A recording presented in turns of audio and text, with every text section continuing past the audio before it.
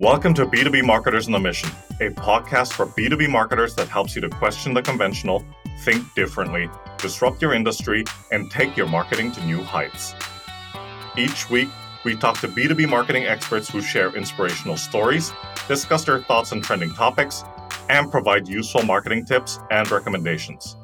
And now, here's your host and co-founder of Einblick Consulting, Christian Klepp. Welcome, everyone, to this episode of the B2B Marketers on a Mission podcast, where you get your weekly dose of B2B marketing insights. This is your host, Christian Klepp, and today I am honored to welcome a guest into the show who is on an important mission. And that mission is to promote better and more globally minded organizations where diversity is a strength that can thrive alongside innovation. So coming to us from Munich, Germany, Liz Fendt. Ich würde mal sagen, schönen guten Tag und herzlich willkommen. Welcome to the show. Thank you very much, Christian. And that was perfect. Austrian German, if I'm not wrong. Yes, that's right. Austrian German. Not to be confused with Bavarian German, but who's counting? Liz, I really enjoyed our previous discussion. If it were up to me, I would have hit record and we would have recorded that as an interview on its own. But I'm looking forward to this discussion, and I'd just like to give a shout out to Jasmine Matarossi, and thank you so much for the connection. Right. So let's get started with this conversation. So you're the Global Chief Marketing Officer at TÜV Süd, and you've been a champion at advocating diversity and innovation in the workplace. So talk to us about why you believe these two factors are so crucial to an organization's success and why you think they go hand in hand, I think is the more interesting point. Okay, fantastic. Thank you very much for the question, Christian.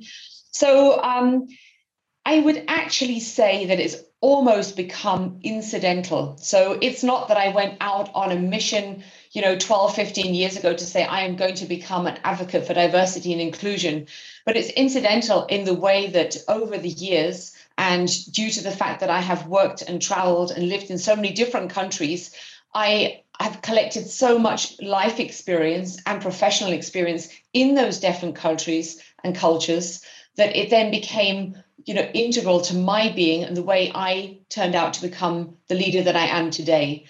And about 10 years ago, I was offered an opportunity, which I couldn't say no to, and I'm glad I didn't, which was to start up a global marketing team. So it was the first of its kind in the group. And I was based at that time in Singapore, having previously lived in Hong Kong and Taiwan and India. And I think through the fact that I had seen headquarters of this German company through the eyes of somebody who's not based there, I was very sure about the fact that I wanted to lead this team, not based out of the headquarters. I did not want to become an ivory tower corporate function head. And it was very important to me that I retained that sense of perspective and that global understanding that myself and my team at the time had. So I took the team with me. I was heading up Asia Pacific marketing, and I asked the team members to join me on this mission to go global. And I was lucky enough to have other team members join from Germany. And then I asked a number of other people that I felt would be suitable for particular roles in this global marketing team to join me. And, it actually unfolded relatively quickly. And I had a team of approximately 10. We started off in a very humble way, 10 of us from very different backgrounds.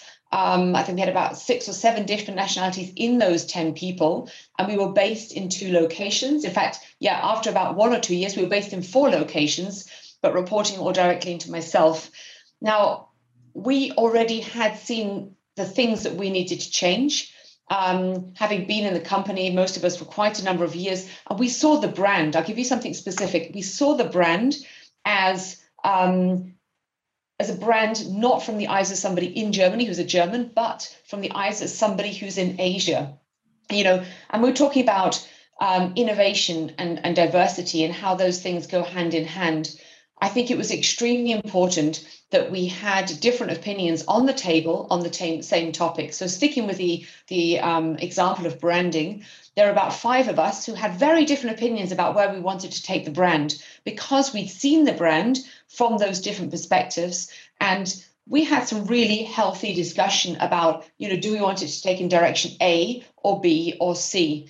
And ultimately we had to figure it out. And we then concluded that we needed more outreach. So we asked a number of other people, and people who had known the brand for 30 years, others who'd known the brand for maybe 3 hours or just 3 days. And they were all coming at it from different cultural and geographic places. And I think had we not done that, and had we not been the global team that we were at the time, we wouldn't have been able to transform the brand into what it is today. So we could see that TÜV SÜD was effectively on a journey to becoming global, but it still held this German heritage a little bit too tight. So we started to transform the way that people saw the brand, to make it more reachable to those who are not German. That's quite the story, if I do say so myself. But I mean, what an amazing accomplishment. Having had this experience myself in the past, I know that it's no small feat to get people, not just in different geographies, but also different cultural and linguistic backgrounds to work together to achieve a common cause, right? We used to call it back in the day, especially with when it comes to dealing with headquarters, we called it the Mount Olympus mentality. Right? Yes. And that's not to be condescending or anything. It's just that sometimes, more often than not, people tend to be a bit far removed from what's going on on the ground in other markets, right? Yeah, absolutely. Right. This is probably going to be an interesting question for you because, all these years that you've been advocating diversity and innovation in your organization, you've probably come across, I think, to put it politely, pushback. So what are some of the key barriers that you believe organizations like yours or any B2B organizations have to address in order to foster environments where diversity and innovation can thrive properly? It's an excellent question. I think number one would be unconscious bias. From my experience, there are very few people who go out of their way to form any form of bias. However, everybody, all of us, including myself, have inherent biases.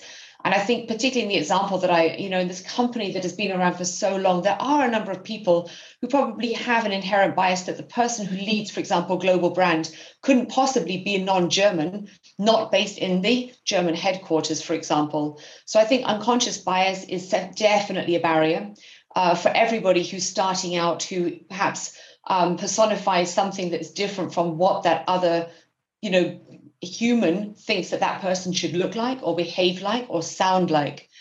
And the other big barrier I'd say is being in the minority. I mean, every study you read says it's tough. It's genuinely tough. I've been in the minority in many places, whether it's traveling across the Gobi Desert, being the only Caucasian woman, whether it's being standing on the stage at the management conference, being, one of a very, clear gender minority. And, a barrier in that sense is the fact that you definitely feel that you need to prove yourself more than anybody else who's perhaps not in that same minority.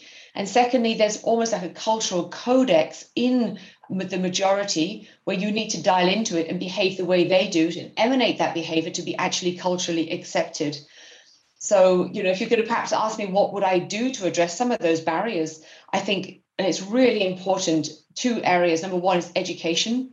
I think the more you understand, ideally and preferably firsthand, how somebody else thinks and how they are, and they're not against you just because they look or sound or behave in a different manner to you.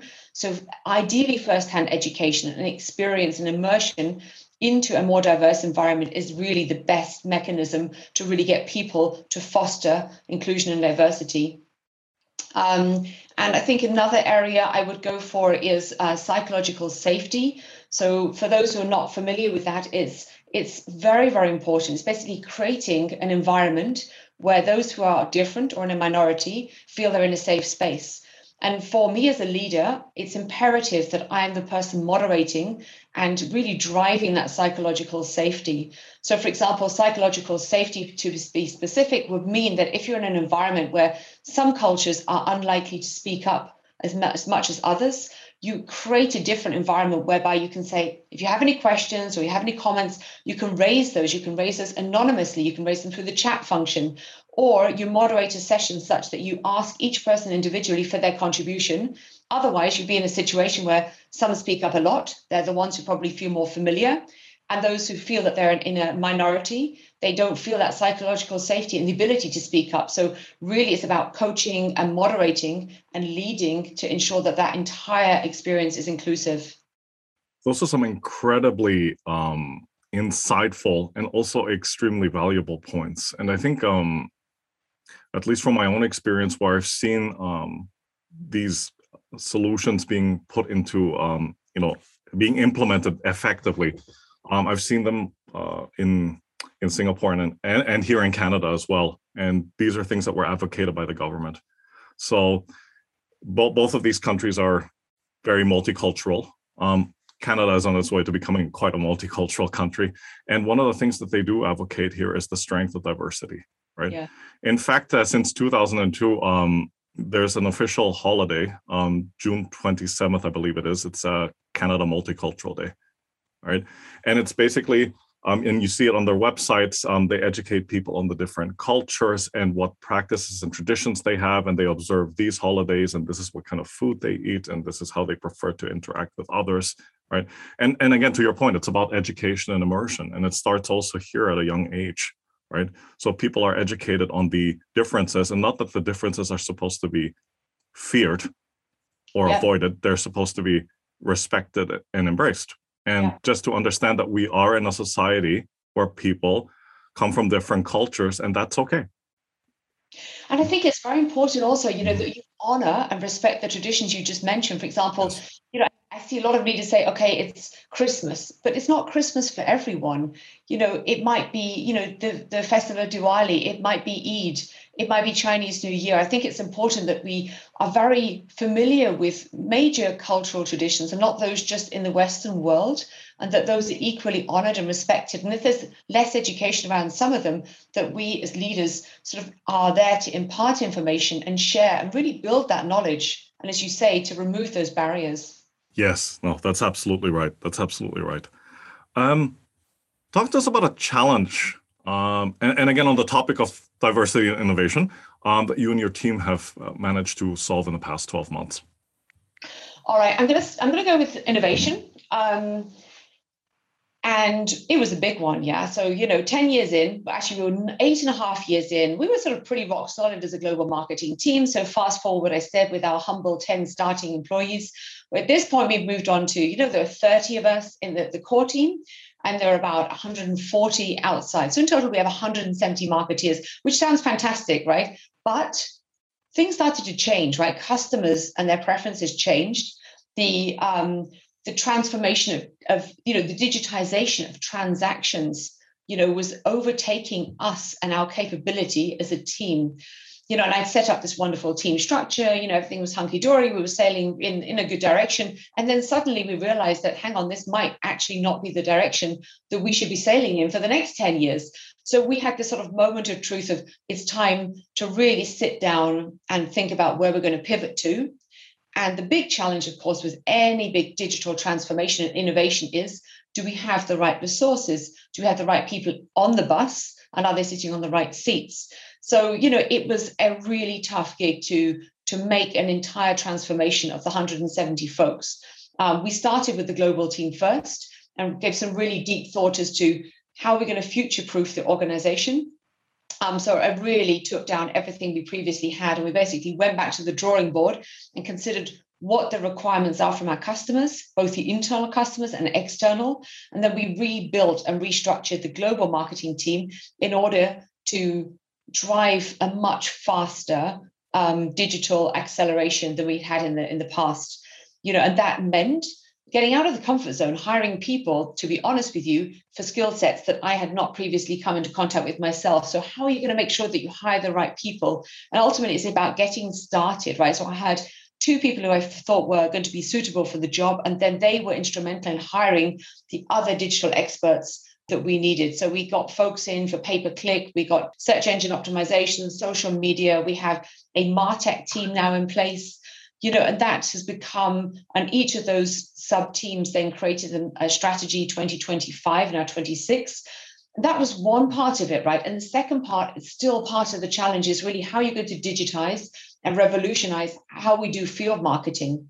Because, it's feasible to upskill some people, and some others, it's going to be a tougher gig to really pivot their skill set from more conventional, traditional channels onto digital marketing skill sets. So I think we're on a journey of transformation. I think we're well underway. We're in good progress. But it's really the challenge, I think, in terms of innovation is how we're going to innovate at the same time across the organization. And are we going to still be able to keep pace with innovation, which we all know is almost faster than how we can innovate as a company? That's quite a feat. I mean, and certainly this is something I would say it's not unique just to your organization alone. I think many organizations have had to grapple with this reality. If they haven't done it like in the past couple of years, they certainly did it last year when the world went into lockdown, right? Because digitization was not just a buzzword, but it was something that was on the top of every organization's agenda. And how do we do it quickly? How do we do it efficiently? How do we do it with the resources that we have? Or to your point, if we don't have the resources internally, can we find somebody that can support this endeavor externally? Yeah, right? Absolutely. So do you believe that diversity and innovation can give marketing a more strategic role in B2B organizations? And if yes, how? I think if you have a very diverse and widespread team, you need to be more strategic in the way you act and you behave. Why is that? It's because you need greater guardrails in order to be able to guide people who are not intrinsically in tune with one another because they speak the same language, they're sitting in the same office. So in my opinion, you are almost forced to become more strategic. And that's a great thing because you need a proper roadmap. You need to be very clear in terms of how you communicate. You need to be very clear in the process steps in order to define that strategy and where you're going in order to bring everybody with you to the end goal. So, every year I have a strategy presentation. I have an outreach to my team globally and an opportunity for them to ask any questions. And it's really very well laid out and very set out such that it's clear for them to follow, because ultimately they then need to transmit that information to the people on their teams. So it's an inadvertent answer to your question. It makes me as a leader more strategic, having a highly diverse team. And the other answer to your question is, I think having a more diverse team makes marketing more strategic in the sense that we have far more information at our fingertips than we would have were we to be sitting in one place. So the access to the way that customers behave, the channels they use, the search words that they're typing in. I mean, if I only had, for example, a team based in Germany, they wouldn't have access to that information on WeChat. They wouldn't know, that certain forms of social media channels just don't work, for example, in Korea and Japan. So that information that I obtain through this global nature of the team and then literally sitting in different places provides me with information that's invaluable to the CEO and also empowers us to become more strategic as opposed to a traditional, more support function role as a marketing team. You brought up so many interesting points, and it was also going back to something we had discussed in a previous conversation. And as I mentioned, it's something that's, I've been thinking about for quite a while because you were talking about giving marketing that louder voice in the organization, that seat at the table in the upper levels of companies or of organizations itself. And to do that, marketing must have or find a way to have that more strategic role. And going back to what you said, making the value that the marketing function provides more visible to the other stakeholders. Definitely. Hey, it's Christian Klepp here. We'll get back to the episode in a second, but first, is your brand struggling to cut through the noise? Are you trying to find more effective ways to reach your target audience and boost sales? Are you trying to pivot your business? If so, book a call with Einblick Consulting. Our experienced consultants will work with you to help your B2B business to succeed and scale. Go to www.einblick.co for more information. Liz, I mean, this is probably the understatement of the year, but you have quite the reputation as a pioneer. You've implemented a lot of firsts throughout your career. and you've mentioned some of them already. And it was really with the aim of bringing about positive change in the workplace. Yeah. So, for example, at your current organization, the TÜV Süd, you've pioneered the first ever corporate function headquartered outside of Munich that is staffed by a gender and racially diverse team. And the second one is also you co-founded your organization's Global Women's Network, right? So talk to us about what inspired you to implement these changes and what are some of the important lessons you've learned along the way? Okay, I think that I have somehow become an agent of change in the organization due to the fact that I could see a need. I could see the fact that we had so much potential as an organization that we were not harnessing on. And as I was sitting there from my Asia Pacific marketing perspective, I could see so many things that needed to have been done that no one was actually addressing. That was just an untapped opportunity. And I thought that I'd wanted to do things differently. I obviously could see what my predecessors and various other corporate functions were doing. And I felt that if we were truly going to be successful in marketing, I should harness all of that experience I've had traveling and living in different countries and have that global team working with me in order to really accelerate and move us forward. And it was a similar situation with the Women's Network. So, having been with the company for so many years, I realized that at the top, there were so very few women. And I think the older you get and the more life experience you have, you start to want to, give back and pay it forward.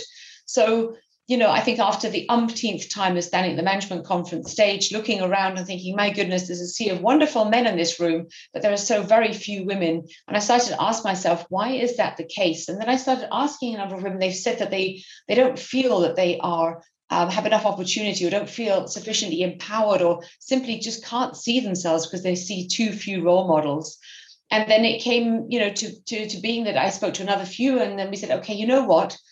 Let's start a women's network, not to build some sort of feminist movement within the organization. On the contrary, we want to be inclusive. It's very important that we, create something that is a very positive sign to the organization and brings women together and also harnesses different capabilities. And I wanted to share something that I thought was quite interesting. So you can imagine over the global, marketing experience over the last 10 years, there's some things that have worked very well. And one thing that I'd like to say is I've built within each of the regions a center of marketing excellence. So we don't just have the global team based in these 2 locations, but we have 6 additional centers of marketing excellence. And they are my ears to the ground in the markets. And it's a dialogue. It's not, me as headquarters saying, let's do this, and you have to just follow. But no, they have an equal seat on the table with me, and I want to actively listen to what they want to play into the organization. So when we set up the Women's Network, I thought, you know what, that worked particularly well. Let's do that again. So we have a very small core team. There are only 3 of us. And in each of the regions, we have ambassadors. There are 2 of them in each of the regions. And we have approximately 8 regional, local or national centers for the Women's Network. And those are a wonderful interplay of hub and spoke. Both the marketing and the Women's Network are actually good similar examples of where one concept has worked and been implemented in a different place. And again, for the women's ambassadors, I speak to them on a regular basis together with my other core team members, and they say to me, listen, Liz, this is what we really need in country X. So some of the concepts and programs you're developing are very nice, but they won't work for us. So I've come to a conclusion that you're never going to be able to have one size that fits all, but what is probably going to be workable is an 80-20, where you say 80% of what you're developing is going to work in most of the markets, and then 20% localization. And we've allowed that for marketing, we've allowed that for the Women's Network, and I think that gives people a sense of ownership, and it respects their local requirements and enables them to also have a bit of a legacy for themselves and drive something that they have truly created. And now we've got to the point with the marketing organization where some of those local activities are played in, let's say, on a use case or a case study experience exchange, and they're then used by another market. But we're not, as a global team, responsible to drive them. So these initiatives have clearly made some visible progress. All these achievements have indeed come to fruition. Not all at the same time, also depending on different markets, I'm sure. Yes, absolutely. Yeah, on to the next understatement of the year. You have quite the adventurous spirit, and I guess the German description of it would be an unruhiger Geist. So, talk to us about one of these trips that you had that was quite a challenging one, and how that experience has influenced you personally as a leader in the corporate world. Thank you for asking this Christian. And I'm going to talk about something that, some people feel very uncomfortable talking about, and it's failure. So I was 28 at the time, and it was actually one of my first bigger mountains. So I was attempting to climb Mount Kilimanjaro. I trained for the 9 months. I'd done everything right. And I would say, looking back now, overzealous, certainly overambitious, and quietly confident, or perhaps actually loudly confident about the fact that, you know what, this is going to be like such a walk in the park. I'll just run up more or less. And I remember starting and not feeling particularly well. So I'd eaten something that had upset my stomach 2 days before I started this trip. Anyway, I thought, I'm not going to listen to the inner voice. I'm just going to keep doggedly at it. And I walked too fast. And it was my first high altitude mountain. And by day 4, I started to feel very ill. And it was the morning of the summit.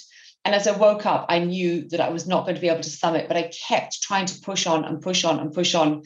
And at some point, the guide turned to me and said, listen, Liz, we will have to leave you back and leave you behind.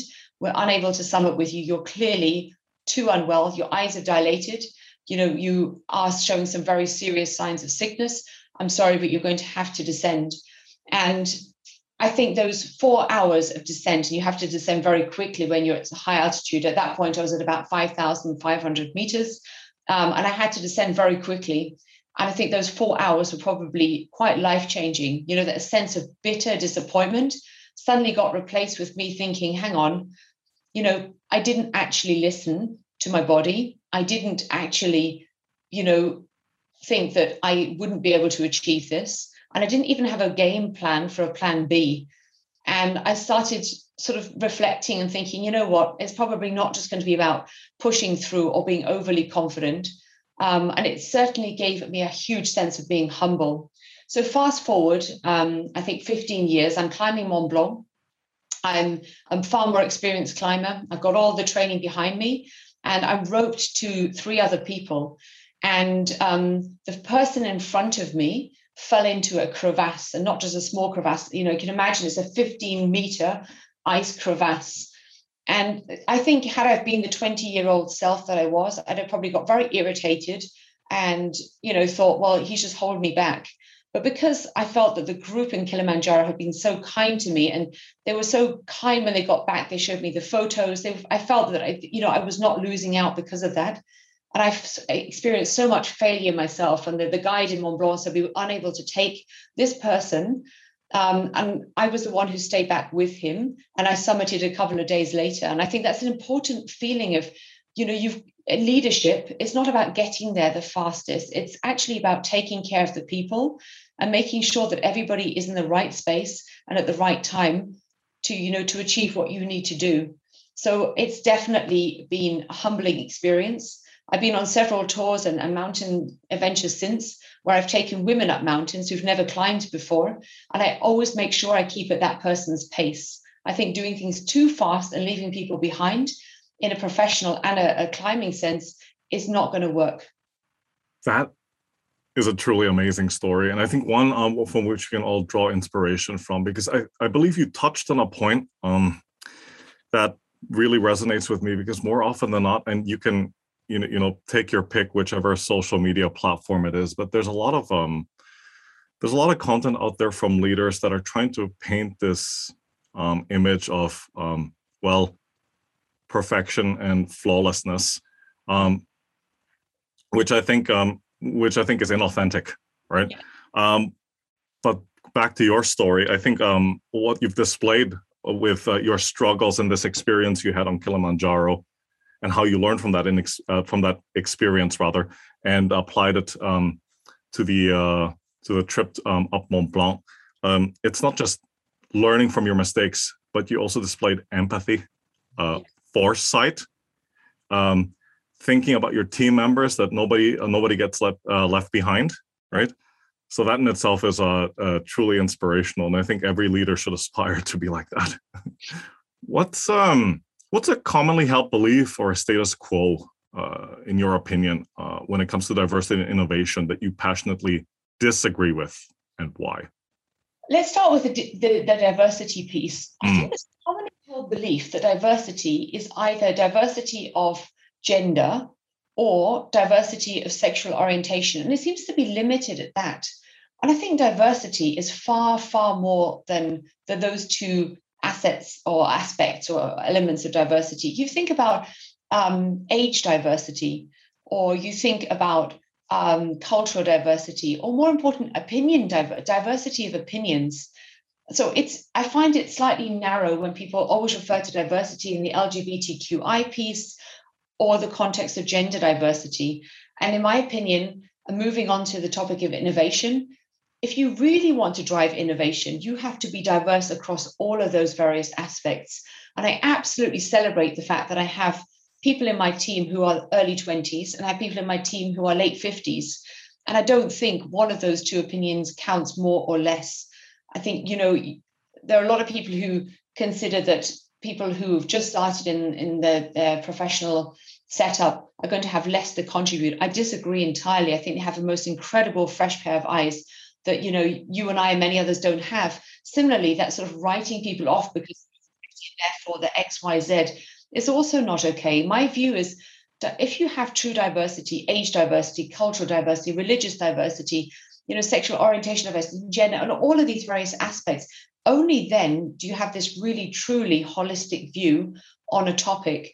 And ultimately, your end game, I feel, should be building a project team that really reflects all those various aspects.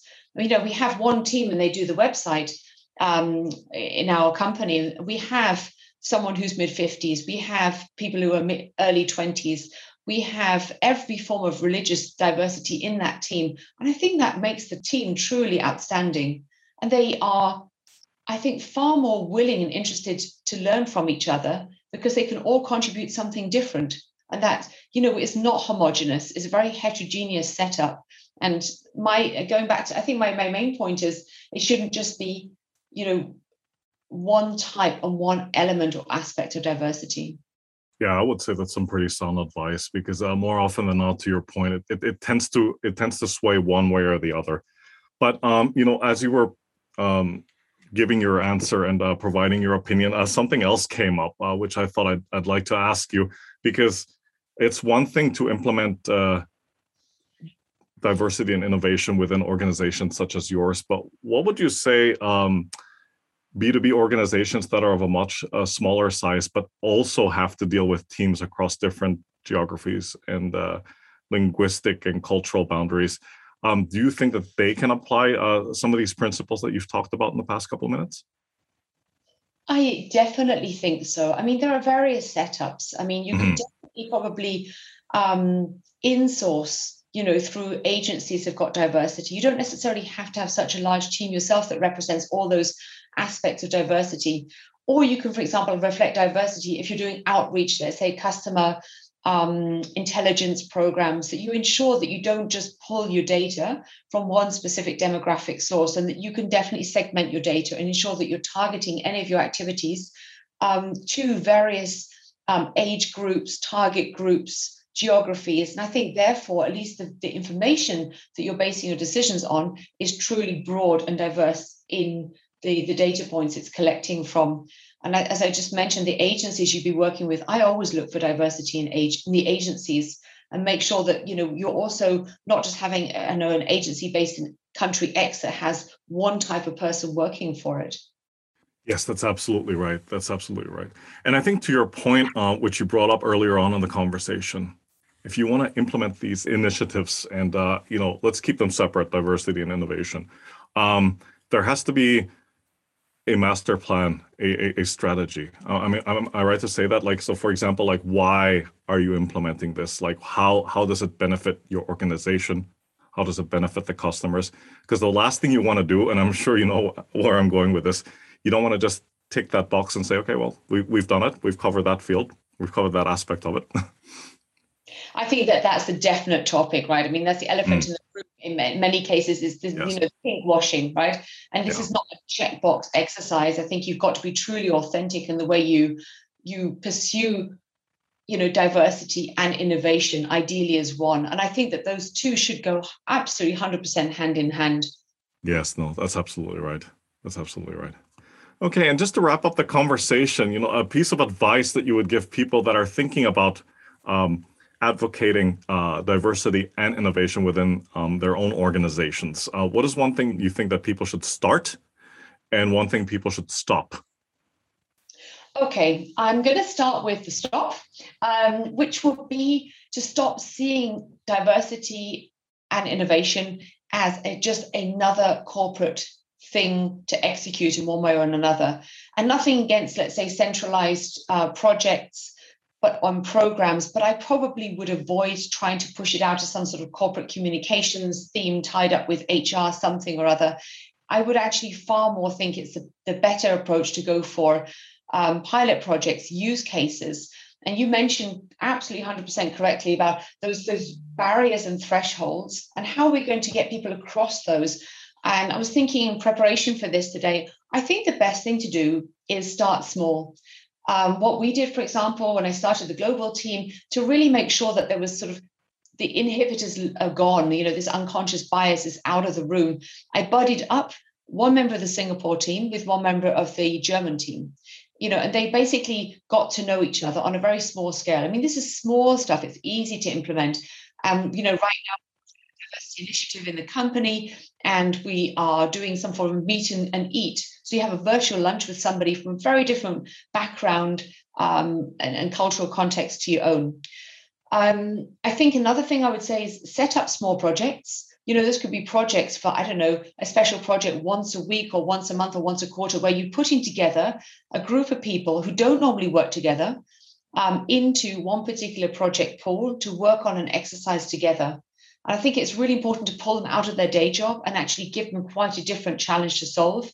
And believe me, when we've done that, it's always brought fantastic results. Because people are very eager to be in a different environment. They learn a lot. They find it engaging. They find it sort of exciting and they also, I think, are in a situation where there's some good, healthy competition between various people within that team. And usually that's where the magic happens. And then that actually has a spill out effect, because once they've done that on a smaller scale, they start thinking, hey, that wasn't so bad.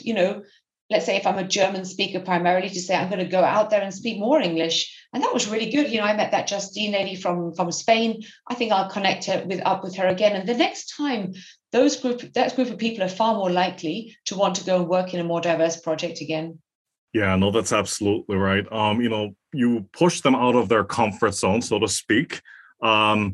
And I think friendly competition is always good, as provided it doesn't get too aggressive, because we've seen some of that as well. But I think what you are alluding to, I think, is extremely important, and I think it's worth reiterating, because once you push them out of their comfort zone and you bring them together to work on a common project or a common task, more often than not, what happens is you'll start getting team members that are engaged, motivated. They are then challenged, or they're given a new challenge, which gives them also something to look forward to, and hopefully will optimize their performance. Absolutely. Maybe one thing I didn't mention is, if somebody's not comfortable with moving, for example, to a different place, smaller scale stuff. I mean, we've had people going to work in a different country for 3 months, and even those 3 months actually immerses them to the point where they definitely start changing the way they think. And they, A, do that, and B, they start getting to know the people in that country that they've spent the time in. And then they're clearly more likely to advocate for more international, experiences after that. And more often than not, after we've done the 3 months, it then extends to something else and something else. And in fact, I myself started off by saying, you know what, headquarters Munich, you can send me to Taiwan. I'll just be in Asia for 1 year, so I won't even bother moving my furniture. I'll just keep it in storage. And 15 years later, I returned to headquarters, and my stuff was still in storage, so I had to pull it out about a year ago. Very funny. There's an interesting quote that comes to mind just based on what you've been saying in the past couple of minutes. I can't remember who said it, but it basically, and I think you can appreciate it being a mountain climber yourself, but it goes something like every once in a while, you have to climb a different summit to view the world from a different perspective. Oh, 100% agree with that. Yeah, I knew you'd appreciate that one. But Liz, thank you so much for coming on the show and sharing your expertise and experience with the listeners. Please do us the honor of telling us a little bit about yourself and how people out there can get in touch with you. Okay, fantastic. So a little bit about myself. I'll try and keep it short. So sure. You probably can hear this. I'm native British. So I come from a multilingual background myself. My father's German. And when I was 18, after finishing school, I traveled around Europe and then realized that everybody except, the Brits were far more, educated and speaking different languages and having lived all over the place. So I thought, you know what, I'm going to cancel my study plans for the UK. I then moved to Berlin, studied economics and worked for a number of years for AGFA, and I'm passionate about photography. After that, I started with TÜV Süd. I went around the world for a year. I think that's an important thing to mention. I did it single-handedly as a woman. I spent 6 months in South America and 6 months in Asia, which culminated in me buying a horse and riding over the Gobi Desert on this horse to Siberia and living with a local Siberian family for a number of weeks, only to return to Munich to think, no way, I need to get out there again. So that's where they more or less gave me a one-way ticket to Taiwan, and the rest is history. I was there working for TÜV Süd for 15 years. And I hope I've been one of the people in the company who's been instrumental in globalizing and now digitalizing the company. You can get to speak to me at any point through LinkedIn. And I love meeting new people. I will take anyone out to coffee who comes to Munich and wants to have a truly German immersion experience. I'm very willing and able to do that. Fantastic. And the rest, as they say, is history, right? Liz, thank you so much. I mean, as expected, this was an incredibly insightful and informative and thought-provoking conversation. So thanks again for your time. Take care, stay safe, and talk to you soon. Thank you very much, Christian. It was an absolute pleasure to be with you today. Thank you. Bye for now. Thank you. Bye-bye. Thank you for joining us on this episode of the B2B Marketers on a Mission podcast. To learn more about what we do here at Einblick, please visit our website at www.einblick.co and be sure to subscribe to the show on iTunes or your favorite podcast player.